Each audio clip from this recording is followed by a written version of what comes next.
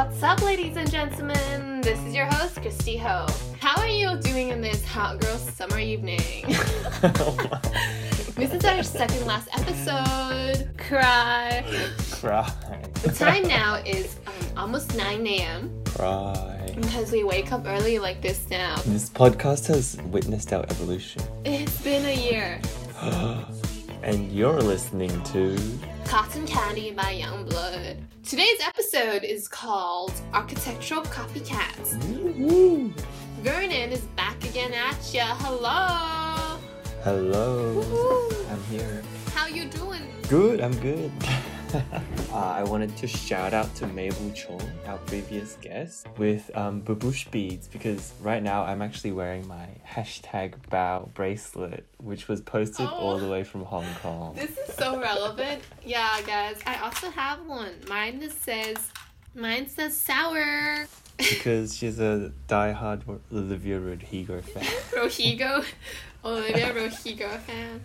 So as everyone knows, we always take creative ideas from someone, some place, some location, and that's just the same for other creative industries. Comedians copy, songwriters they copy, architects they copy, and that's what we're going to talk about today. Copy and paste. So, Vernon, let me ask you a question. Yes. What's something that you wished you designed or like copied and pasted? Good question, Christy. But first off, since it's the season of the Tokyo Olympics, of course today, as usual, I bring jam-packed full of Japanese references. Yeah, let's go for it. So I think that I wish I designed the Ise Shrine, completely rebuilt every 20 years since 690 AD. It is actually demolished every 20 years in the belief that death and renewal of nature and the impermanence of all things are a way of passing building techniques from one generation to the next. Wow. And these shrines are really just copy and paste of another, but they adapt it to the local environment, right? So that's what like... They're a copy and paste of itself. Yeah? So it's like the same typology, but sort of different in every single context, sort of like that. Yeah, so every 20 years they rebuild it, and imagine designing something that is as everlasting as almost equal to the religion. It's a permanent symbol of the religion, and this kind of recycling and copy and paste of the exact same thing. It looks the same, they refurbish them, but this one's different because they completely rebuild the whole thing. On that topic of renewal of materials, we can all actually also see this process in the Olympics right now. I don't know if you watched the Olympic ceremony. Yes. So the wooden rings which were presented in the opening ceremony were actually made from trees planted from athletes after the 1964 Olympics. And I love this process of how the Japanese foreshadowed they would be holding the Olympics again in the future. So they asked athletes at the end of the games to plant trees and then make it a symbol to show the world. That's them again. I don't know if you've seen the Olympic Village in vlogs from the athletes. Is it the one by...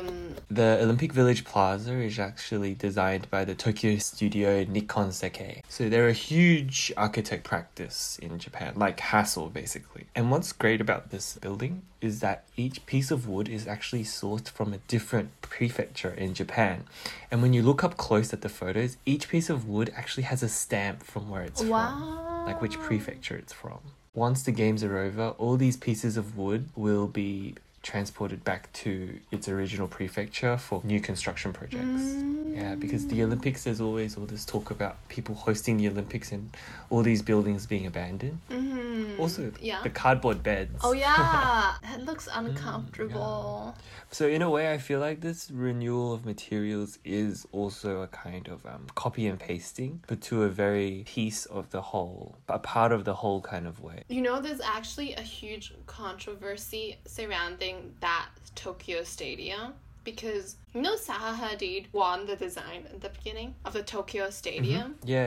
And then it was taken over by...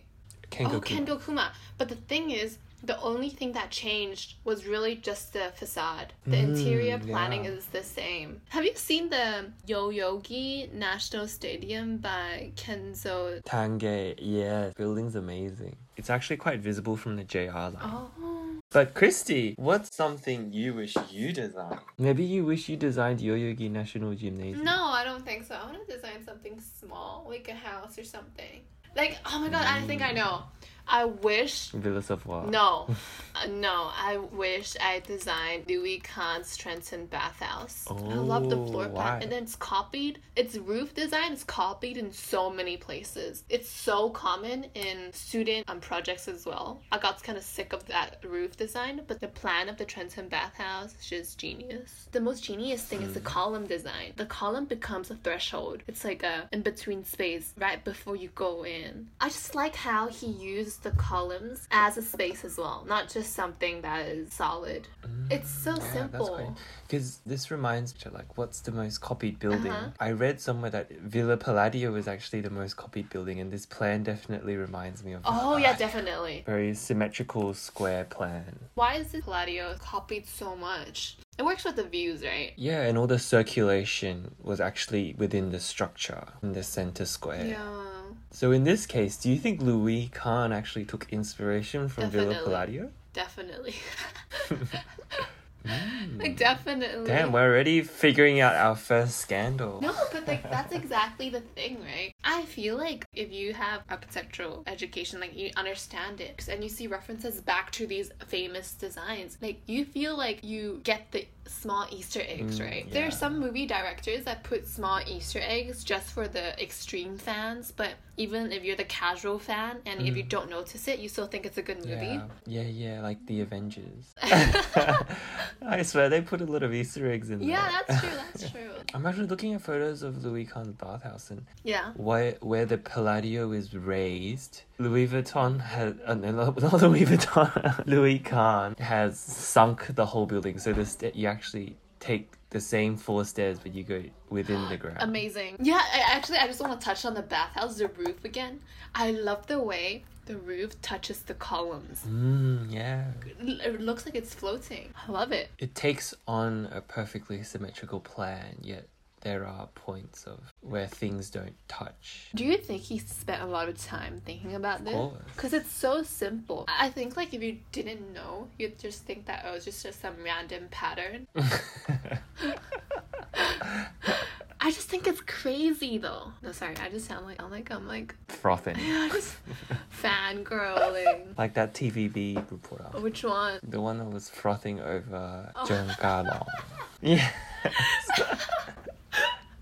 It was mad crushing. Yeah. For those who don't know, Zheng Galong is the second gold medalist in Hong Kong history for fencing.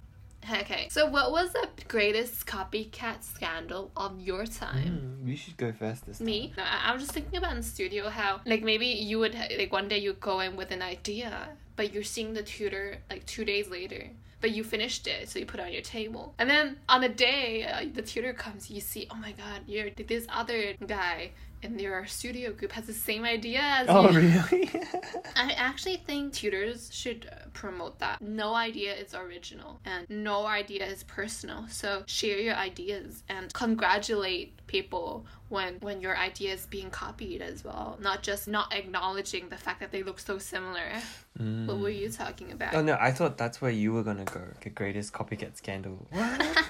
No, it was not the greatest copycat scandal.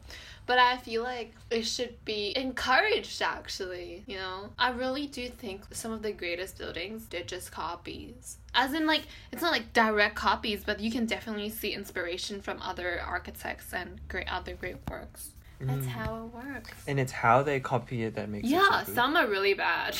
They're just out of place, out of time, that no good. Have you been to the Thames Town? The what? The Thames What's Town. In the early 2001, the Shanghai Planning Commission launched a massive experiment in hopes of luring 500,000 people off the crowded streets into the unfashionable outskirts. So then 9 new suburban communities were planned, and one of these was the Thames Town, which is a direct copy of Well, it's inspired by the River Thames in London, and so all the buildings look like Oxfordshire, London kind of look. Have you been there? It's 40 minutes from I've Shanghai. heard about it. I've never been there, but When we went to Shanghai for Thomas's studio, Captain really wanted to go, so we went, and I'm so glad we went. It was amazing. really, tell me about it. Is it like Disneyland? Yeah, it is like Disneyland, but less tacky, because you know how Disneyland, as soon as you go into a building, it's or a like gift there's shop. not much depth to the facade. Uh-huh. But these buildings, they're actual full-on buildings. People live in them, there's shops in them. And what I really admired the most was the village center library. The library actually had its own interior Chinese modern design.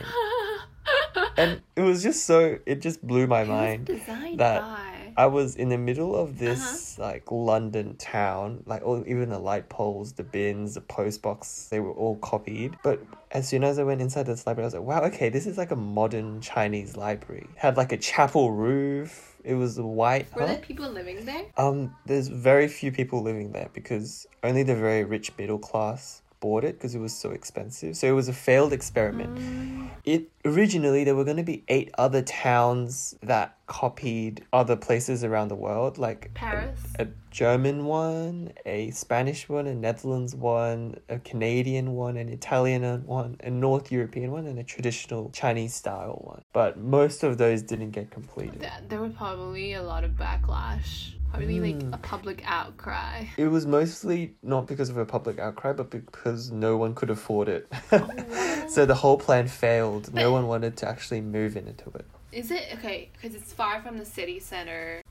40 minutes, is that far? Yeah, that is far. You don't want to take 1 hour to get to work. Yeah, pretty far. In Australia, it's so normal. Yeah, Australia, like Western country, that's normal. But like if you're talking about Asian cities where it's super fast paced. But you could be in London. You probably want to drive if you live that far. So the Shanghai Planning Commission at the onset of the plan actually said visitors will soon be unable to tell where Europe ends and China begins. And I think this was a foreshadow to One Belt, One Road. Did you know that last year China actually banned copying in architecture? What does that mean? On the 24th of April 2020, I quote, plagiarizing, imitating and copycatting designs is prohibited in new public facilities and large foreign and weird designs should be limited. But do they mean like direct copy and paste? Like the Thames town. Because they want to promote a more nationalist spirit. Oh, but you know what? In San Francisco and New York, I bet in Sydney as well, Melbourne, you guys have Chinatowns.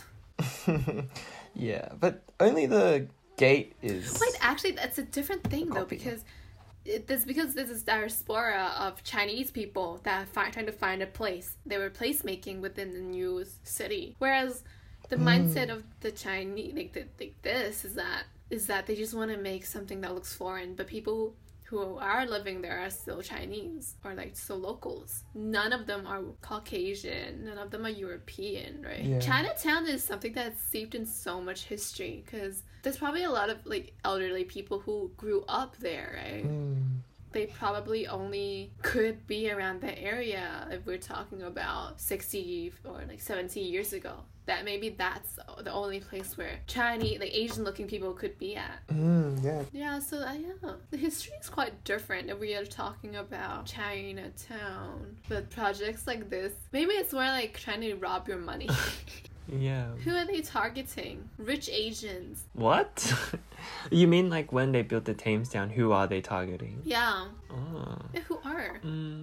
Yeah, they were just targeting people that wanted to be in Europe but had to live in China, I guess. Or is it more like a holiday spot? Because I would understand more if it's like, it's like, we're going like for summer vacation in a themed park. Because that's what theme parks are like, basically Disneyland or like Universal Studios where there's 8 worlds and you can go in. But if it's just a residential area, maybe it's for like retirement. Maybe. I don't know. It's a failed plan and it's a ghost town now. Yeah. So I think that is the greatest copycat scandal that I've personally experienced. And it was very believable. Well, thank you everyone for tuning in. It's been really fun talking about copyable and pastable projects, but also things that we think are fresh with the dollar sign. Fresh with the dollar Because that sign. costs money to be fresh. I think it's just so hard, and we should really appreciate architects which go out of their way to make projects that last a lifetime and become copyable and pastable themselves. Ka-ching, ka-ching, ka-ching.